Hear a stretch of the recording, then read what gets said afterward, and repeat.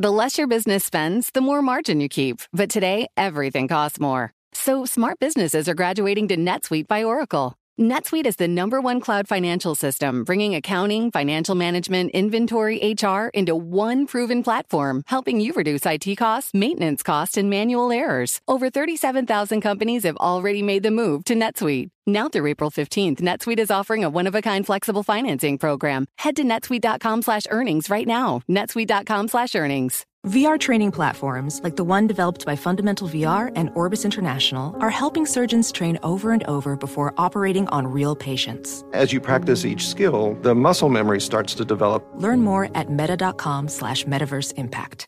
Well, now it's time for our daily Bloomberg Law Brief, exploring legal issues in the news. And today, Bloomberg Law host June Grasso and Michael Best discuss the reasons for a delay in Bayer's planned $66 billion purchase of Monsanto.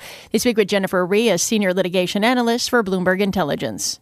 Jen, what are the concerns with a merger like this in the midst of an unprecedented wave of consolidation in the agrochemicals industry?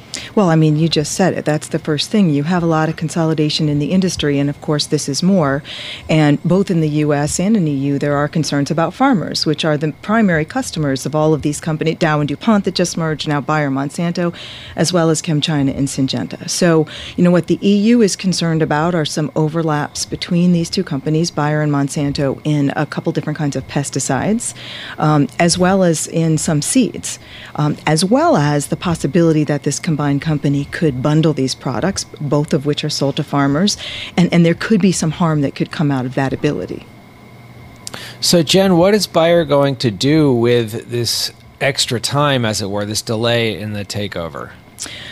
I suspect, and this is obviously just speculation, that what is happening is that they are working now on negotiating remedies that they will have to agree to with the EU in order to be able to close their deal, and that they've decided that it's worth it to them to have a little extra time to try to make some arguments to limit what the European regulators require them to sell off. I mean, it's clear they're going to have to sell assets, and they may be simply trying to limit what it is they have to sell.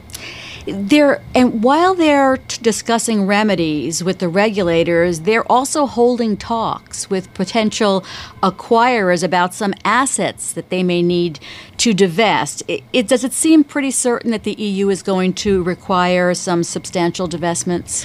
Oh, I think so, absolutely. When they go into a phase 2, and then in particular, we know that some assets were offered up early on during the phase 1 by Bayer, and the European Commission rejected that package.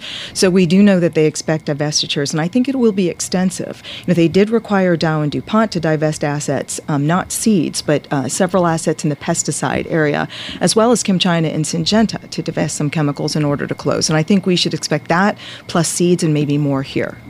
That's Jennifer Rhee, a senior litigation analyst for Bloomberg Intelligence, speaking with Bloomberg Law host June Grasso and Michael Best. You can listen to Bloomberg Law weekdays at 1 p.m. Wall Street time here on Bloomberg Radio. And that is this morning's Bloomberg Law Brief. You can find more legal news at BloombergLaw.com and BloombergBNA.com. Attorneys will find exceptional legal research and business development tools there as well. Visit BloombergLaw.com and BloombergBNA.com for more information. What could you do if your data was working for you and not against you?